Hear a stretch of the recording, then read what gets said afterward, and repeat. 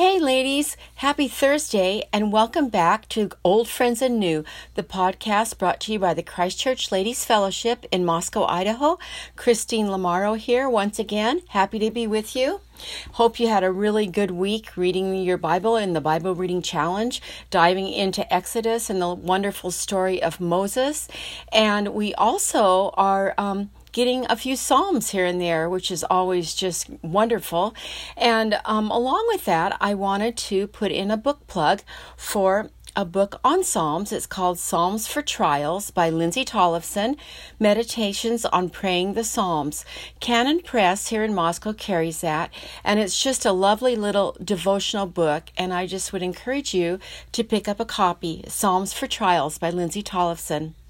Well, today we have three wonderful guests once again. We have Jana Shaw, Hannah Grieser, and Becky Pliego.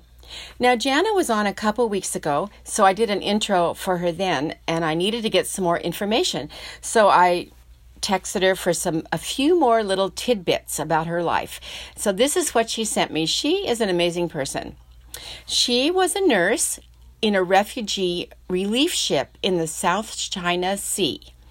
She's an Air Force nurse, a Navy wife.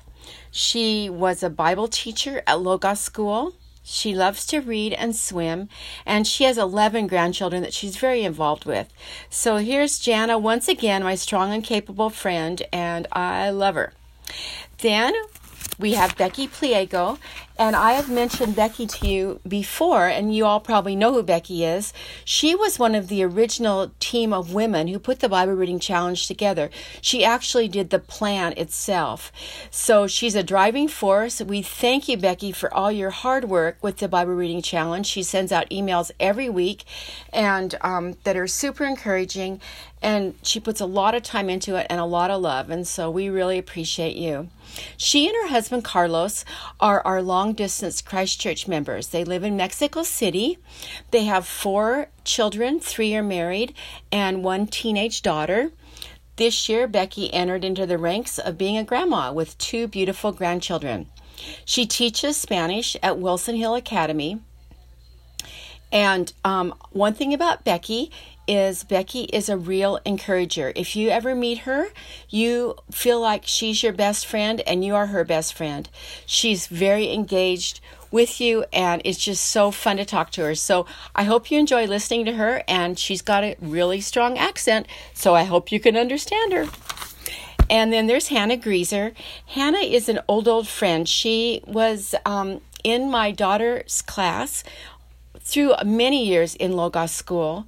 She married her husband, Jason, who is a professor now at New St. Andrews College. Hannah is a busy mom of 5 boys, ages senior in high school to 3rd grade. We pretty much adopted the Griesers when they went to Texas for Jason to get his doctorate, because my kids were living down there, so we'd go down and visit my kids, and we'd visit the Griesers, and they just feel like family. Bonus, they moved in next door to us this summer, and we are so happy about that. Now, Hannah is a very talented gal. She's a wonderful graphic designer, and she has her own website called Apertuity Photography, where she takes beautiful pictures of the landscapes of the area around here, the Palouse region, and the rolling wheat fields and barns and birds, and they're just lovely. Apertuity Photography. And the other thing that is really worth mentioning, probably most of all, is that Hannah is mature beyond her years. She's written a book called The Clouds Ye So Much Dread, Hard Times and the Kindness of God, where she shares her struggles with fear in her life in high school, early married, when her son was very ill with leukemia. And it's just a wonderful book of comfort and guidance to everyone, because we all do struggle with fears at different times of our life. So anyway, Hannah is our host today. So you have Jana, Becky, and Hannah. Enjoy the podcast. Hi. Hola. Good morning. Welcome to our Bible Reading Challenge discussion. I'm Hannah Grieser, and I'm here with my good friend Becky Pliego, my other friend Jana Shaw. I'm glad you guys are with us. This week we are doing a lot of reading in Exodus, and Good. Exciting stories. Oh. Wild stories.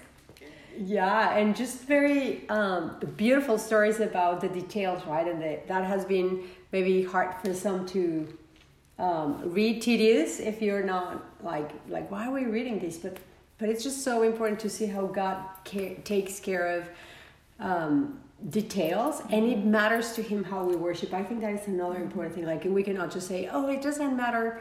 It doesn't matter. Like, it matters. We need to strive to go there, right? Where God wants us to go, and how to worship Him. Mm-hmm. Yeah. Exactly. Yeah, and some of those passages, I know you can kind of get glazed over, and it gets a little bit tedious. Like, okay, rams, skins, and goat hair, and red and purple and scarlet yarn, and all these different details. But as Becky said, it shows, I think, really well that God does love the details, and it says it's for glory and beauty. God cares. He cares about beauty. He made all these beautiful things. So yeah, and I kept thinking about the word obedience kept coming in my mind through there, that even if they didn't understand why they were making, for instance, blue or purple pomegranates, they were just obeying, and we should be obeying in our lives, even if we don't fully understand, you know? Yeah, in fact, when we were having kids, one of my top names that I really wanted we didn't use was Bezalel, because I love that character in the Bible. And what's interesting is that it says God fills him with this Holy Spirit to do. He's not a prophet. He's not preaching. He's not another Moses character or an Elijah. He's filled with the Holy Spirit to do all these beautiful crafts. Mm-hmm. Even the oils, like as a perfumer, yeah, that was like wow. So I have a degree in art, so this is this section for me really stands out every time. That wow, God really cares about the artists, and enough that one of the acts of the Holy Spirit in the Old Testament is to fill them with the skill to do art for His worship, which I think is really neat. Yeah. And He even designed it so that you were here on this particular passage. Yeah. To give a different perspective than some of us that maybe glaze over just a little bit. Yeah, exactly. It's like, oh, those are beautiful. Yeah, that's true. Also, I love that we read the Psalm 90 that Moses wrote. That is just great. But when I was reading it strikes me where it says on verse 14, I don't know if you guys got that. It says, satisfy us in the morning with your steadfast love. And of course, we got to be thinking that Moses is feeding, while he's writing this, with the manna that God is giving every morning. I just think that is just so amazing. Satisfy us in the morning with your steadfast love. So he knew that God's love was shown in His provision every morning, and that is just amazing. And then that we may rejoice and be glad all our days, and that is beautiful too. Like, that is why we want to be satisfied with the Word, with the provision of the Lord, so that we may rejoice and be glad, not gloomy or sad, but just be rejoicing. Like, it's God, like even through, like, He's not going through an easy situation while He's writing these things. It's not like He's having these beautiful feasts. He's having manna. Exactly. And He's still rejoicing. Yes. It's hard not to feel kind of bad for Moses in this whole section. Can you imagine being put in charge of leading out all these people? It's a messy group of people. Right. It's just crazy. Yeah.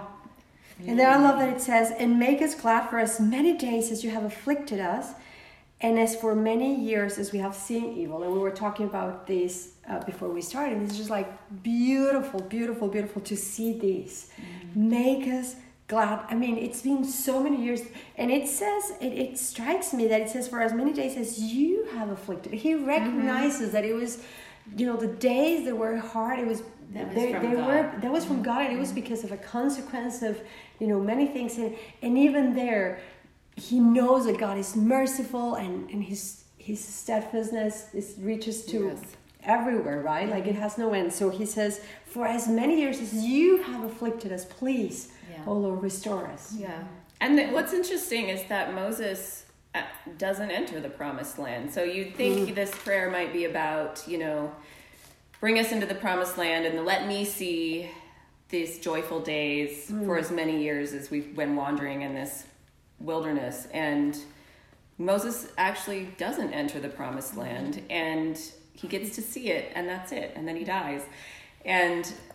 But what's beautiful is that as Christians, we know that God granted him that request in eternity, and then some. So 40 years of affliction followed by an eternity of experiencing the joy of the Lord.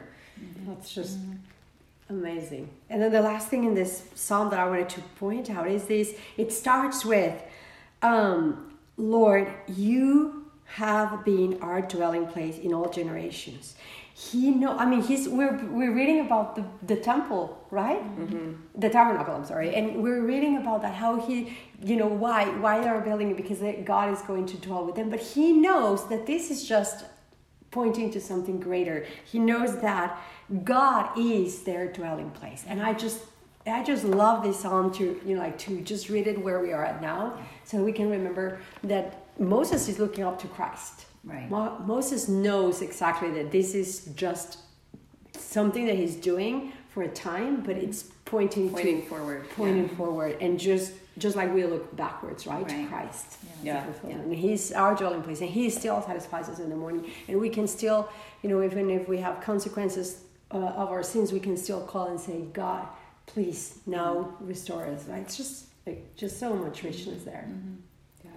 It is really hopeful when you can look at your trials and you see Christ, and you have so much hope for eternity, and it makes you able to walk through those trials. I mean, he's in them with you. Amen. And I love the one verse in the middle of that psalm: teach us to number our days that we may gain a heart of wisdom. And I don't think learning to number your days, to really think about how short life is one of those things that doesn't tend to happen unless you've been given some kind of a trial to walk through, or you're older. Yeah, the older you get, the older let me count my days. Where is it? But I think when you realize, that life is short, and that can seem like, this is a terrible thing, but we can look at the shortness of life, be confronted with it sometimes in very difficult ways, but that is actually an opportunity to learn wisdom, to pray that God would give us wisdom as a result of that. Amen. Yeah. So true. And what about encouragement for, we were talking about this also, about how about reading? We want to encourage you to keep reading. We don't want to be repetitive, but it just keeps coming, and we just want to keep encouraging you. Yes. So keep beating this drum. But yes, read your Bibles. I think, especially when you get into chapters like we're in now, where it's a lot of, very detailed instruction, you think, where's the life lesson in this for me personally right now? And it's not an exciting narrative like the earlier parts of Exodus, where God's coming through and there's all these, cliffhangers and exciting things happening. And you'll see more of this kind of stuff. You get into Numbers and Leviticus and these very detailed laws, and it's easy to kind of lose steam. Like it's less of a gripping story, but there's so much in there that so much depth that we have yet to plumb, and it's God's word, and he's given it to us to feed us. So it's important to keep going, and not to think that if you I can just skate by on these days, I don't really need the Bible, or I'm just going to give myself grace to starve myself. And we were talking earlier, but I think one of the important things about the reason we use this theme, keep the feast, is that the food metaphor really is valuable for thinking about how you read your Bible, and that it's not grace to get up in the morning, eat a carrot, and think that you can go through the marathon of life on a carrot a day. You're gonna slowly waste away, and then your friends coming like, it's okay. God understands that you can only eat a carrot. That you don't have time to make food, a meal or breakfast. Yes, we know we're all busy. We are busy. All busy. And but we are counting our days, and we want to be wise. Mm-hmm. Well, and honestly, I'm too busy not to be in the Word. I think that's important. I mean, it's like you can't say I'm too busy to eat. No, you're too busy not to eat. You're going to collapse if you don't get fed. So I would just encourage you to think about how the Word is food for sustaining your soul, and you don't want to get into the habit of spiritual anorexia where you're just starving yourself day after day and thinking it's okay, there's grace for this. No, you want it's a feast. God has spread this table for you, and he wants you to come, not to crawl under the table and pick up whatever crumbs fall. And grace days they have to start with Christ. Like in John 1 we read, right, from his fullness we have received grace upon grace. So when we talk about grace, we cannot just talk about like general grace like that. You know, like if we really want grace filled days, we gotta start with Christ in the Word. So that's a fine line between like feeling guilty because there are situations where you can't eat either. Like if you have the flu and you're flat on your back and you're sleeping 18 hours a day, exactly. You shouldn't feel guilty about not eating a steak. You know, there's situations in life where you will not have time to read or the physical ability to read for whatever reason. Which are very, very, very unique. Yeah, they're unique and they're rare. And one of the wonderful things is that even unlike physical food, often when we're flat on our back, we have more time to be in the Word, not less. So, but I would say, get creative with ways to fit it in. If if you're up early with newborns or you're up late helping people with homework or whatever stage of life you're in, it's a wonderful thing to live in the 21st century. We've got audio Bibles. That's a way I get my readings in a lot of the time is with the audio Bible. But you can break up the readings. Some days we have a New Testament and an Old Testament reading. Sometimes I'll do one in the morning and I'll do the other in the evening. There's a lot of different ways. A lot of ways to fit it in. Sometimes I'll do several days, like in Exodus. In my car, I just turned on Exodus and didn't worry about the other chapters in the New Testament or the Psalms. And the next day, I caught all those ones. And I like doing that because you hear the full story. Yeah. So there's just lots of different ways. I do a lot of the audio as well. Yeah, it's just great. And it's some stories are better. I just morning it. And I was also like, I think two important things here. Like, let's learn to be good friends and not encourage our friends not to be in the Word. You know what I mean? Like, it's like we need to change the narrative that we use with our friends, right? Instead of like, it's okay, it doesn't matter. It's like, hey, if you're just reading one chapter a day, you're just learning to get the habit. Why don't you just read next week 2 chapters? And it's like, you want more, not like it's okay, not just push the it's okay. Right? And then I was talking to a friend that is doing the Bible Reading Challenge in Argentina, and we were messaging yesterday, and she's like, I just feel it's too much. What if I just do a chapter a day? And we were talking, like, I just told her, imagine if you read all these that we're reading, Exodus. It will take you how many chapters? It's just like 40 days, more than a month. I mean, you like talking about being tedious. It's just like you don't even know what happened. Why are they doing this? Yeah. I think I posted this in the Facebook group. Yeah, that was so good. If you read just Genesis, so we finished Genesis, if you were reading it on the verse a day plan, and a lot of women, that's all they do is get their verse of the day, and that's what they're...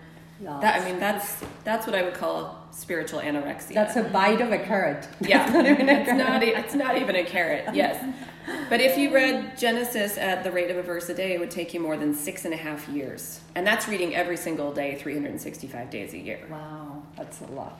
That's just way so you don't want to go through life with that. I mean, do you want? What's amazing to me is that you often hear women, especially when you go through a trial, some difficult time. I mean, I have a child who had cancer, and having been in the Word as a child and growing up and knowing so many of the Psalms, there's this resource that you often don't even feel like you need, but it's like feeling like, oh no, I'm broke, and then reaching in your pocket and realizing, I have this wad of $100 bills that's just been sitting here for this moment.